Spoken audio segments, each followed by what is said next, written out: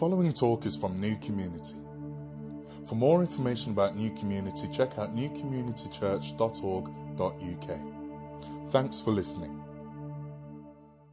We today are in part 2 of a series called Step Into the Story. Last week we opened up looking at the whole thing of join the story. Today we're going to look at this whole thing of living the story. In July 1861, so a few years ago now, President Abraham Lincoln, him with the beard and the hat, appointed a guy called George B. McClellan to head up the new Army of the Potomac, which was a section of the U.S. military. On paper, George B. McClellan was the best general that Abraham Lincoln could possibly have hoped for. He was described as the young Napoleon. He had an incredible military mind. He was an incredible strategist. He was an incredible infuser of people. He was an incredible organizer. He knew all the theory about war. He was a guy who at age 15 had been accepted into what's called West Point, which is the U.S.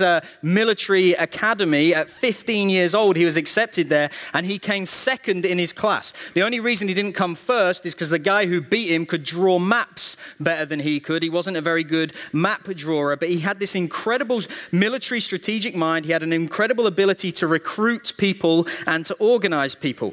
And as soon as he was appointed, he expanded the ranks of the army from 50,000 to 168,000 men, all the while bringing a new level of organization and precision to the troops that absolutely stunned his superior officers. Furthermore, his troops absolutely loved him. The men loved him. Even in the midst of the grueling conditions of the Civil War at the time in America, he kept their morale high. He inspired them to give more and do more because the cause, he told them, was worth it, and they believed him. And by October 1861, so only a few months later, President Lincoln had appointed him General-in-Chief of the whole of the army. He was the man. He had all the experience, he had all the intelligence, he had all the ability. He had a powerhouse army behind him that outnumbered their enemies by 2-1. He was incredible. He was the guy. There was just one problem with George B. McClellan, is that this was a man who wouldn't fight. And so for weeks and weeks and weeks, General McClellan had readied his position. He had organized, he had strategized, he had set himself up while the opposition's army, the enemy, lay dangerously exposed just a few miles away. All they needed to do was swoop in and actually fight, and they would destroy the enemy. President Abraham Lincoln continually encouraged McClellan to put his numerical advantage to good use, to swoop in, to crush the enemy rebellion with one swift attack. That's really all it needed. McClellan understood the strategy. He knew that the odds were favorable, but he still wouldn't or couldn't pull the trigger and go and actually fight. And after an excruciating year of inactivity, President Lincoln removed the greatest military mind of his time and eventually replaced him with a man who had, at best, half of his natural talent, but a man who would have had a fight with his own shadow, a guy called Ulysses S. Grant, who ended up with absolutely stunning victories. See, the greatest asset of a military man is his ability to fight. Doesn't matter how good he knows about stuff, how much planning he can put into stuff, how much he can read about stuff, how much he can theorize about stuff. It's his ability to fight. Without all of that, all these other assets, all these other abilities, all these other skills are frankly a little bit redundant, pretty much useless. It might look all impressive, but at the end of the day, it doesn't actually do his primary task, his primary job. And there are many skills, there are many abilities in church that are important in church life, okay? Don't worry, some of you are freaking out. Fighting is not one of them. We're not going to go there. But there's one skill, there's one asset, there's one ability, there's one absolute priority that without this one, without giving our attention to this, everything else we do is ultimately redundant and a bit useless. And we might look like we know what we're doing, and we might look really impressive in this way and that way, but fundamentally, without this one thing, we're a bit like the general who won't fight. We fail, ultimately. And everything we do, therefore, is ultimately lined up to head us in the direction of doing this one thing, making disciples. See, making disciples is right at the heart of what we are all about as a church. That's the primary call. That's the primary responsibility on us. That's our primary thing, without which we can do everything else. If we don't do that, we're like the general who won't fight. It might look impressive, it might sound impressive, it might have this, and this going on, but fundamentally, what we're called to is make disciples. The Great Commission, go and make disciples of all nations. And let's just be really clear what we mean by this. Discipleship is basically a journey. Making disciples basically starts like this. You take people, you go and find people who are not Christians, who are not believers, who don't know Jesus. You introduce them to Jesus. They commit their life to following Jesus, therefore becoming a disciple. And then whilst they might be a baby Christian, they might be an immature, if you like, not in a negative sense, but just in a lack of knowledge and understanding and experience. They're a baby Christian, they're a disciple. And discipleship journey is then helping them to grow in Christ. And it begins this long journey that one day will end with a moment where they are presented fully mature in Christ as we see Jesus face to face. And every single one of us in this room, no matter who you are, no matter where you come from, no matter what your background, is somewhere on that journey. You might not be a Christian. Someone might just have brought you along to introduce you to Christ. You might be a baby Christian, someone who's very recently just become a Christian. You might be somebody who's been a Christian for a while, but you feel a sense of immaturity perhaps, or you feel a sense of growing maturity. And some of us are closer at that other end to the moment where we're going to be presented mature in Christ. But all of us are somewhere on this pathway. Here's a deep conviction that I have, that we have as a church here, that the best way to make disciples is in community and on mission. We believe that the deepest community comes when we're on mission together as disciples, empowered by the Holy Spirit. And we believe that the most effective mission takes place when people both hear the gospel proclaimed by faithful disciples and see it lived out in vibrant community. So once again, what I'm going to ask you to do, just as I asked you last week, for those of you who are here, I'm going to end today by asking you to step once again into the story, this big story of what God is doing here in this church and in the global church and in the earth as a whole. And last week I asked you to join it. I asked you to recognize that your story, the story of your life, what you give yourself to, is only finds its real meaning and purpose and hope in the context of the big story of God. And I asked you last week, join the story. Give yourself to something bigger than just potting around doing our own little things. Today I'm going to ask you to live the story. I'm going to ask you not just to join it and say, yeah, I'm part of that. I'm going to ask you to actually say, I'm all in. I'm going to live this out. You see, central to living the story is committing to being a disciple. Let's just be really clear. The second you became a follower of Jesus, the second you put your trust in him, you became one of his disciples. That's all it means. You become a follower, a learner, somebody who follows him. That's what it is. You became a disciple. The question is, are you going to commit to being a disciple? Are you going to commit to growing as a disciple? Are you going to commit to growing and maturing in such a way that this time next year you're further along this journey than you currently are now? That this time in 2 years, you'll be further along when you will be next year. That you're going to commit to moving along this pathway of discipleship. I'm asking you today to commit yourself to growing in Christ, to growing as a disciple. And central to that, central to being a disciple, is committing yourself to being part of community. And so by the end of today, I'm going to ask you to commit to being a disciple, to commit to growing in Christ, and to commit to joining a community, or as we work it out here, a community and or a course. I'm asking you not just to tick a box. Oh, I did what you said. Tick the box. I filled it in. I clicked the button on Church App. I went on the website. I ticked that. But actually to give ourselves fully to growing, committing ourselves to growing in Christ. Not to talk about it, not to strategize about it, not to plan about it, not to becoming experts in how it might look and how it should do and go on 58 training courses in order to get to that place, but to just fully, like Grant, Ulysses Grant, just go for it. Just do it. We might not be experts, but we're not called to be experts. We're called to be those who faithfully follow Jesus. And if you're not a Christian here today, I'm going to ask you to commit yourself at the end of this meeting, not to becoming a Christian. You might want to do that. You might think, yeah, I like this story. I believe it. I believe that there is a king whose name is Jesus. I believe that I need to submit my life to him. But even not necessarily where you're going to get to, I'm going to ask you, if you're not a Christian here today, to commit to at least exploring this story. Because if the claims that we've made last week, this week, the week after that, the week after that, if they are true, that has serious eternal consequences for you. And at the very least, there's a responsibility, I guess, from yourself in all good conscience to go and explore those things. So at the end of the day, there's going to be an opportunity for you to respond, and I'm going to encourage you to do that. And at the very least, I'm going to ask you to commit to coming on an Alpha course, asking those big questions, exploring what it's all about.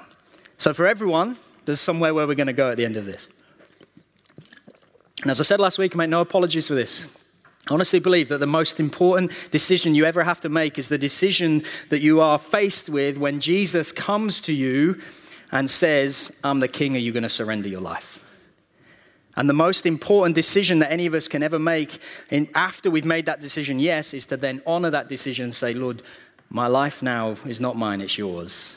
And I want to grow in you to all the things that you have for me. So that's where we're heading. That's kind of just upfront about it. The magazine thing that you should have got last week or you should have got today as you came in. If you haven't got, you can pick up. It's all just there to help you make that decision of where you go. But that's fundamentally where we're going. And before we get there, what I want to do is just offer 3 reasons why you should commit yourself to community, why you should give yourself to it, why you should more than tick the box, you should actually come and play an active part. And the first is this, is community is not so much something we do as something we are. Because community is right at the very heart of this big story of God. We live in a highly individualistic culture. Everything's about me, or you in your situation, your context. We've been brought up from an early age just to think through everything in terms of me. How does this affect me? Every decision that's ever made. Or how does this affect me? Why do I vote the way I do? Because how fundamentally does it affect me? Why do I make the decisions I make? Because how fundamentally does this affect me? We've brought up in this highly individualistic culture, and it affects everything. So there's a summary of the gospel that goes like this. God made you to know him, but your sin cuts you off from God. And so God sent his son to die in your place and reconcile you back to God. Now you can know God and look forward to living with him forever. Lots of you will have heard that. Lots of you will have said, if asked what is the gospel, that would be your answer. And you're not wrong. Don't worry. Some of you are thinking, I'm pretty sure that is the gospel. And yeah, it is. But it's not the full picture. It's not the full story of what the gospel is. It's not the whole truth. You see, the Bible story, the big story of God is not a story of God just saving individuals, but of God saving a people. But of God gathering for himself a community, a new humanity. The Christian community is not an add-on to the gospel, it's integral to it. And so every page, every chapter of the big story of God reflects this truth. All the way back in creation, we see we're made in the image of a communal God, and as we're relational beings who are supposed to live in community. It's not good for man to be alone, we're told. We see in the fall, our rebellion creates conflict between us and God. It separates us from us and God, but also it separates us from our fellow mankind. There's a broken community relationship. Then we see the next bit in the story of the whole thing of Abraham. The promise to Abraham is the gospel and announced in advance, we're told in Galatians 3. And setting the whole agenda now from Genesis 12 onwards of the big Bible story is the promise from God at the very heart of his story that he is gathering for himself a new people. And we see it as we roll into the Exodus. Because of his promise to Abraham, God sets out to set his people free. And so through Moses, he says, I will take you as my own people. I will be your God in Exodus 6. And God himself throughout that lives with the people as they're wandering around in the desert. That's what the whole thing of the tabernacle and the pillars of cloud and fire. If you've ever read the Old Testament, what's all that about? That's God dwelling with his people. But man backs off and separates themselves from God because of their sin and God's holiness. And thus starts this whole story of Israel, where God is wanting to dwell with his people, and Israel, the people of God, continually muck up and turn their own ways and do their own thing and separate themselves off because they're not living as they should do. And then God sends the prophets, all those books, minor prophets and the major prophets, and all of the stuff. You think, what's all that about? Well, fundamentally, what it's about is God reminding his people that he came for a people. He says in Jeremiah 31, for example, I will be their God and they will be my people. Even Zechariah, those books, you think, I'm not entirely sure what that's all about. It's about God promising that he has come for his people. And then we see the culmination of the story, Jesus Christ. And the cross reconciles us, yes, back to God, but also to one another. That's what the whole bit of Ephesians 2 and 3 is all about, how we're reconciled back together as a new humanity. Christ did not die for ad hoc individuals. We've all said it. We've all heard it. We said, I've said it. God, if I was the only person on earth, you would still die for me. Well, sorry to burst your little bubble, but no. He didn't die for ad hoc individuals. He died for a people. Now, the people, of course, is made up of individuals. So Christ did die for you, but he came for a people. He's always been about a people. And when the age of the church is established, when Jesus ascends back to heaven, it's all about a people. God's faithful people described as the true children of Abraham. And then one day in the new creation, in the new heavens and the new earth, we read in Revelation 21, now the dwelling of God is with men and he will live with them. They will be his people and God himself will be with them and be their God. Why am I laboring this through each bit? Because this is really important.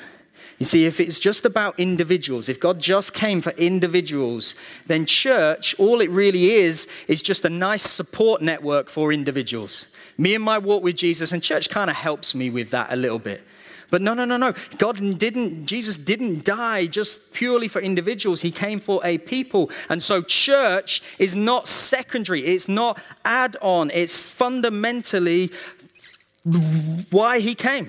For his bride, for his people. The second you became a Christian wasn't just you entering into me and Jesus. It was you now being part of the people of God, the family of God, the big community of God. And that's that sense of the church global, all the Christians who've ever lived. That's the family that you're suddenly part of. But then there's local expressions of church. This is why giving yourself to local community, local church is so important. And that actually goes way beyond just turning up on a Sunday. It's why we've broken down our church into lots of different communities, because this is just too big for us to know everybody and be known by everybody and love.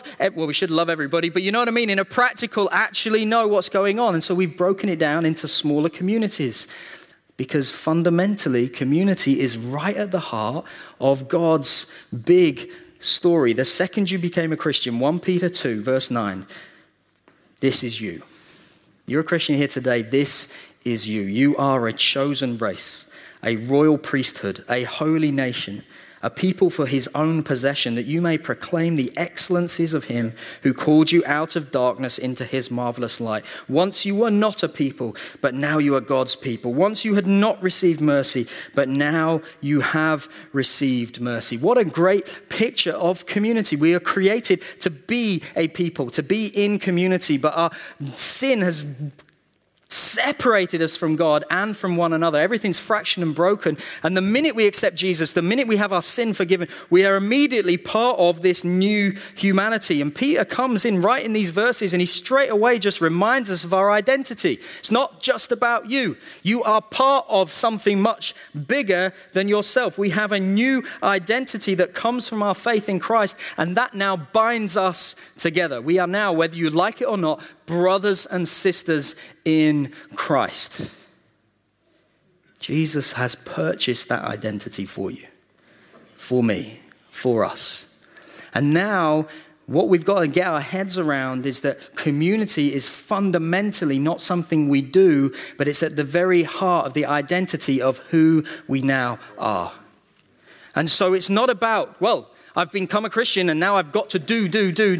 No. Peter makes the point absolutely crystal clear here. You've become a Christian and now you are part of community. It's intrinsic to your whole identity. It's the very essence of now who you are. You're one of the family. You're in. It's why we've called our communities and not groups. Because group gives the idea of something that you attend. Community is something that you're part of. Just think of it this way for a moment. Every day of my life, pretty much, the exception of Sundays because I leave too early, I sit down and have breakfast with my wife and with my kids. We talk, we read the Bible, we pray together, I then kiss them all goodbye, and I go to work, usually with like toothpaste stains all around my legs where they've cuddled me and milk and everything. I have that slightly embarrassing moment where you get somewhere in a meeting and it's literally all down you and you're like, there is no explanation for this that you're going to believe. And then I come home, I go work 8 hours, 9 hours, whatever it is, and I come home and we kind of eat dinner together and we bundle and we wrestle on the floor, and then the kids are like, Mum and Dad, that's enough, come and play with us. And we have kind of a whole whatever it is we're doing, we have tea, we give them their bath, and then we go on to whatever we're doing in the evening, usually more wrestling and bundling, and it's not code for anything else, it's literally fighting. And here's the question. At which point of my day am I more or less part of the family? When I leave the house and go off and do what I do, am I suddenly no longer part of the family? Is there a moment where I shut the door and it's like, well, that's it, I moved on now, nothing to do with me anymore, they're not my family? Every part of my day, every moment of my life, I am part of that family. And there are moments, for sure, there are moments where I'm specifically engaged with it. And my life has got to the stage where I diarize it in now. Remember children, hang out with children. That's where I've got to. I know it's sad, but it helps me remember that I've got them. And I need to do something with them. But there are moments where I explicitly meet with them and it's family time and nothing will break that. And I don't answer my phone, I don't even look at it, and I'm not engaged with anything other than that. I'm part of the family then. But right now, my kids aren't here. They're somewhere else. I haven't seen them today, so I'm assuming they're in kids' work. But I'm no less their dad now when I'm not with them than when I have lunch with them later. I'm no less involved in the family when I'm doing something than when I'm not. Why am I saying that? Because family is intrinsically part of my identity. And community is intrinsically part of my identity in Christ. And of course, there will be moments where we meet together. It's why we have gatherings of communities, like Wednesday night we might meet, or Saturday morning we might meet, or Thursday morning we might meet on a weekly or fortnightly basis. But there's no point where I'm not part of it. What we're not trying to do is make meetings that people attend. We're so quick to put our life into different boxes: work, family, fun, usually separate from family, church, community, discipleship. Oh man, how am I ever going to fit this in? You don't really understand. My work is not a box that's that big. My work is a box that's that big. Or my family life right now is not this neat little thing. It's like a splurge that has dominated everything. There's no way I can go. I know some of you immediately thinking this. Oh, okay, this is the sermon where they talk about why we should go attend a small week group. Not going to happen in my life, so I'm going to switch off. Listen, this is what I'm saying to you. It's not about attending these meetings. And when your family life is such a splurge that there's just no way you can, that's when you need community more than ever. And it's not about coming along on a Wednesday night between 8 and 9:30. It's about belonging to a people who will get alongside you and support you and care for you and do the stuff, and we'll work it around whether you come or you don't. Now, for sure, there are some moments where we actually do need to actively engage and get involved. If I never spend any time with Hannah and the kids, well, biologically, I guess I'm still their father, but I can't really, in any real sense, say I'm part of that family if I never, ever see them. So there are moments when we know, no, we do. That's why we meet. But it's not fundamentally about meetings. It's about giving ourselves to something. It's about understanding that community is, in its basis, is it really fundamentally about our identity. And we do things out of our identity, not because in order to achieve our identity. And we see, second reason why we should be part of communities, is we see that fundamentally community is at the heart of what it is to be part of a local church. Last week I told you about Luke. and his gospel all about Jesus. Well, the second book Luke wrote was Acts. And Acts tells the story of the local church and how they lived and what they did. And the book of Acts demonstrates to us how we are to live as ordinary Christians. And community is right at the heart of the story. And at no point throughout the book of Acts does Luke suggest that his description of church life is abnormal. So we see right from Luke 2, he expects us to be filled with the Holy Spirit. Acts 4, he expects us to build communities like the one in Jerusalem, loving one another, sharing what we had, giving generously of our time and our effort and our finances and our possessions. We see elsewhere in Acts 4 that we're supposed to be proclaiming God's great story boldly. We see in Acts 5 that we're proving what we say by seeing miracles happen. We see also in Acts 5 that we're to deal with church members who pretend to live this big story of God, but really they're living according to the deceitful stories of the world. How do you know that unless you're part of community? Lots of people say, I want to sign up for the good bits of community, but no one can challenge me. Who do they think they are asking me why I'm doing that and what's going on about that?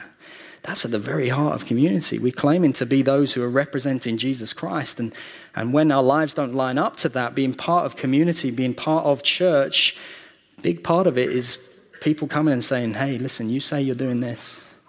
I'm not so sure you are. That's not easy. I've been in that situation myself. People challenging me and challenging others. It takes a lot of guts. It takes a lot of courage. It's not very pleasant. It's not very nice. But ultimately, it's not about correcting people. It's about the glory of Christ. It's about we're living for something bigger because we're part of a much bigger story. And it's your life lining up to it. And for sure, people will get that wrong, and they do. Tone, what they say, how they say it. Sometimes they will come from motives which are just, to be honest, not right. They're right in what they're doing, but they've come at it a different way. In those moments, it's not run away. Those moments, it's remember your identity is in community, and you, like everybody else, is not perfect and will make mistakes.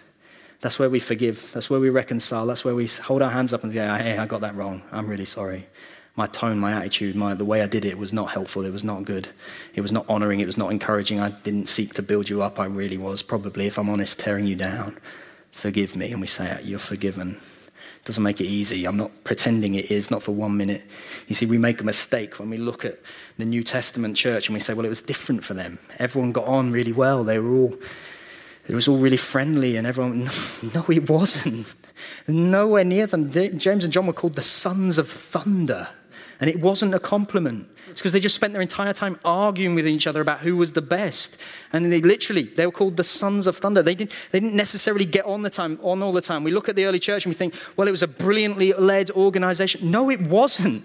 The leaders of it were just people like me and you, just very ordinary people whose lives have been turned upside down by an extraordinary God. Got nothing to do with ability, nothing to do with like some special strategic gifting or whatever. It's to do with the fact that God broke in and he rescued and redeemed, and he called certain people into a leadership position and certain people into another position in order that this whole thing might work. The other thing, we look at the early church and we go, well, of course they shared all their possessions. They didn't really have anything back then. It's much easier when you don't have much. I'm not so sure. I think Acts 4 is one of the most challenging passages in the whole of Scripture. They shared everything. And we can quickly say, well, we have a welfare state, so that will take care of them. Or I've just got too much stuff. How would I even go about sharing it? Now, listen, I'm not saying that the outworking of this is you go home and you bring all your stuff around to my house and give it to me, or to somebody else's house. That's not right. That's not what I'm saying. It's that attitude of, hey, we're family. What's mine is yours if you need it.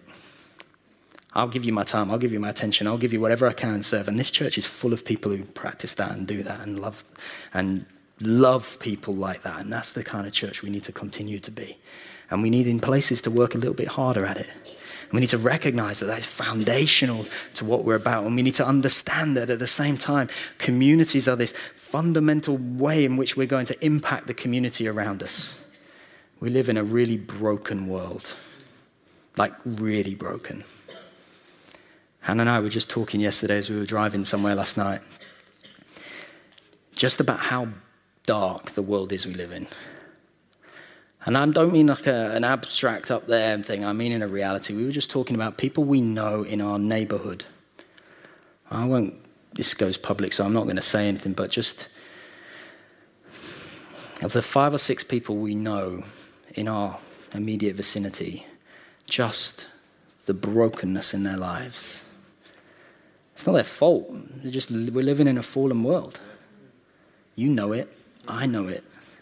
And God has ordained it in his wisdom that the messy, broken communities that we are will shine like stars in a dark and crooked generation in order to impact those messy communities out there who don't know Christ. Because as messy and as mucked up and as mistake-ridden as we are, fundamentally we're in Christ, and so therefore we're good news. Not because ourselves, I'm not good news to anybody, but in Christ, because he has filled me with his Spirit, and because I'm now a carrier of this big story, this gospel story, I am now intrinsically good news, not because of what I do, but because of who he is and the words that I say and the actions I can now do. Because he loved me, I can now love others and display it to a broken world. Community is right at the heart of that. That's what our communities are all about. They're all on mission to a particular area, to a particular people group, to a particular context. And you think, well, I'm not sure necessarily that is. Well, some of them, the mission and where it is essentially spending time together in order to grow in God together, in order that we might be more effective witnesses to the communities, the context, the streets where we live. Fundamentally, all our communities and courses are at the heart about this. Our identity in Christ lived out. The final thing, the third thing to say about why you should be part of community, because it's in community and in community alone. Say that again, it's in community. And I really do believe this, in community alone, that you are going to grow in Christ. You're going to grow as a disciple. Being a Christian is not a solo task. No. It's not a thing of, I will just get better. I will lock myself away in my room. I will do this. I will do this. No, we need one another. There's an article in the magazine that you can read. Some of you might have read it. I wrote it because it's true. Not anything else that's in there is not true, but there we go. A few months ago, I bought myself a road bike. I'd never been into cycling, particularly because, well, like Leica and just cyclists generally and all that kind of stuff. But a few months ago, I thought, there's a few guys in our office who just do it all the time. I thought, well, yeah, I'm going to have a go. So I bought myself a road bike. And I was cycling and enjoying it and going out quite well. And then I discovered this thing called Strava. Now, without boring you, Strava is basically an app, which means you can kind of log all your rides. And it records everything, like how far you've gone, how fast you've gone, your average speed, your cadence, your heart rate, all these. I mean, it's a competitive man's dream, and everybody else thinks you weird people. But it's really quite interesting. I'm riding, I'm thinking I'm getting really quite good at this. Then I decided to go for a ride with my friend, because I think I'm pretty good. I've been doing this for a few weeks. I'm really quite strong now. My Strava is getting better and better and better. I go for a ride with this friend, and we did 30-something miles, and I described it afterwards as the tortoise and the hare, except in this one, the hare won emphatically, and I was the tortoise. And it was a little bit embarrassing because no matter wherever I went, basically we'd be riding together, and then we'd come to a hill, and he was, for about the first 3 miles, was really friendly and would just ride with me next to me, like maybe 1.5 miles, actually, to be fair to him. And I kind of made the mistake at one point of saying, listen, if you want to just go up the hill, that's fine. Okay, and he shot off. The rest of the ride, like 30-odd miles, was basically me cycling a little bit, him shooting off, me having no idea where he is, going around each bend thinking, hey, I'll catch him eventually, and he's not there. And then about 5 or 6 miles later, I would catch him up with him, but only because he was sat down by the side of the road waiting for me.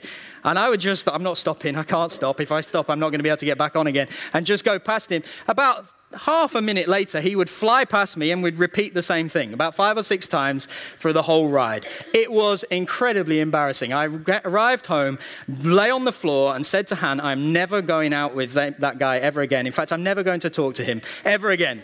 It was embarrassing. I then checked my Strava thing, and to my surprise, it was actually the quickest I'd ever ridden. Like, I'd never gone that fast before. I'd never done that well before. And it's broken down into segments, sections of road. I told you it was boring. And it tells you how fast you've gone on each bit. I'd never done it as well. I was like, whoa. This last week, I went out for a ride with four of us from the office. And we 40 odd miles during the day. And when I came back, 14 PBs I'd set myself. 14 sections. I'd gone faster than I'd ever gone before. Why am I telling you this? Because I still wasn't going anywhere near as fast as those guys.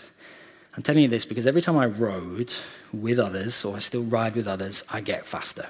I grow. I get quicker. I get better. It's not linear. Sometimes I'm doing worse than others. Sometimes it feels like I'm going backwards. But fundamentally, I ride with other people, I get better. Christian life is exactly the same. You live it with others, you run it with others, you include others in it, you're going to grow. You're not going to get faster, you're not going to get quicker. I mean, you might find Bible verses quicker when you spend time with certain people, but it's fundamentally, you're not going to grow like that, but you're going to grow more in Christ-likeness. You're going to grow more with him. You're going to mature more in Christ. At times, it's painful. When I ride my bike with those guys, at times I just want to cry. At times, I just want to stop. I mean, seriously, there's some hills that I've gone up sometimes with them. 13 minutes later, they're sitting at the top waiting for me, and I appear. And they're like, how is it possible to have gone that slowly? I'm like, I don't know, but I'm here. At times, you're just going to want to quit. But when you run with other people, when you walk with other people, when you live your life with other people, when you live it in the context of community, those are the moments where you need people the most. When you want to quit, someone with you. When you want to cry, there's someone with you. When you want to just lay down and frankly die, there's someone with you. Encouraging you, cajoling you, challenging you. When I ride with those guys, they're really friendly, except when they just had a bit of enough and then they have a go. Can you just hurry up? I'm trying. It's exactly the same in the Christian life. Walk with you. Listen, you need to stop that now. You need to pick that up. You need to do that. You need to give yourself to this. All in that context of I'm helping you on this journey to grow. So we as a church want to give ourselves to communities. We want everybody who calls New Community their home to get themselves into community, because fundamentally we see that it's central to the big story of God. We see fundamentally that community is right at the very heart of what it is to be a Christian. You are now part of the family. It's not something you do, it's something you are. We see right throughout the New Testament the incredible advance that the early church saw in just 28 years. They went all the way around the then known world because they fundamentally gave themselves to this thing that wasn't about them, it was bigger. And we believe that growing in Christ is foundationally made possible because of other people who have run with us, who run ahead of us, who run alongside us, who come from behind and encourage us and push us forward and propel us forward. Have you grown more in God in the last 12 months? Here's what I'm going to ask you to do. To commit to growing more in God in the next 12 months. It's not as a result of your effort. It's a result of the grace of God, and it's us putting ourselves in the position to grow in Christ. And we do that when we give ourselves to community.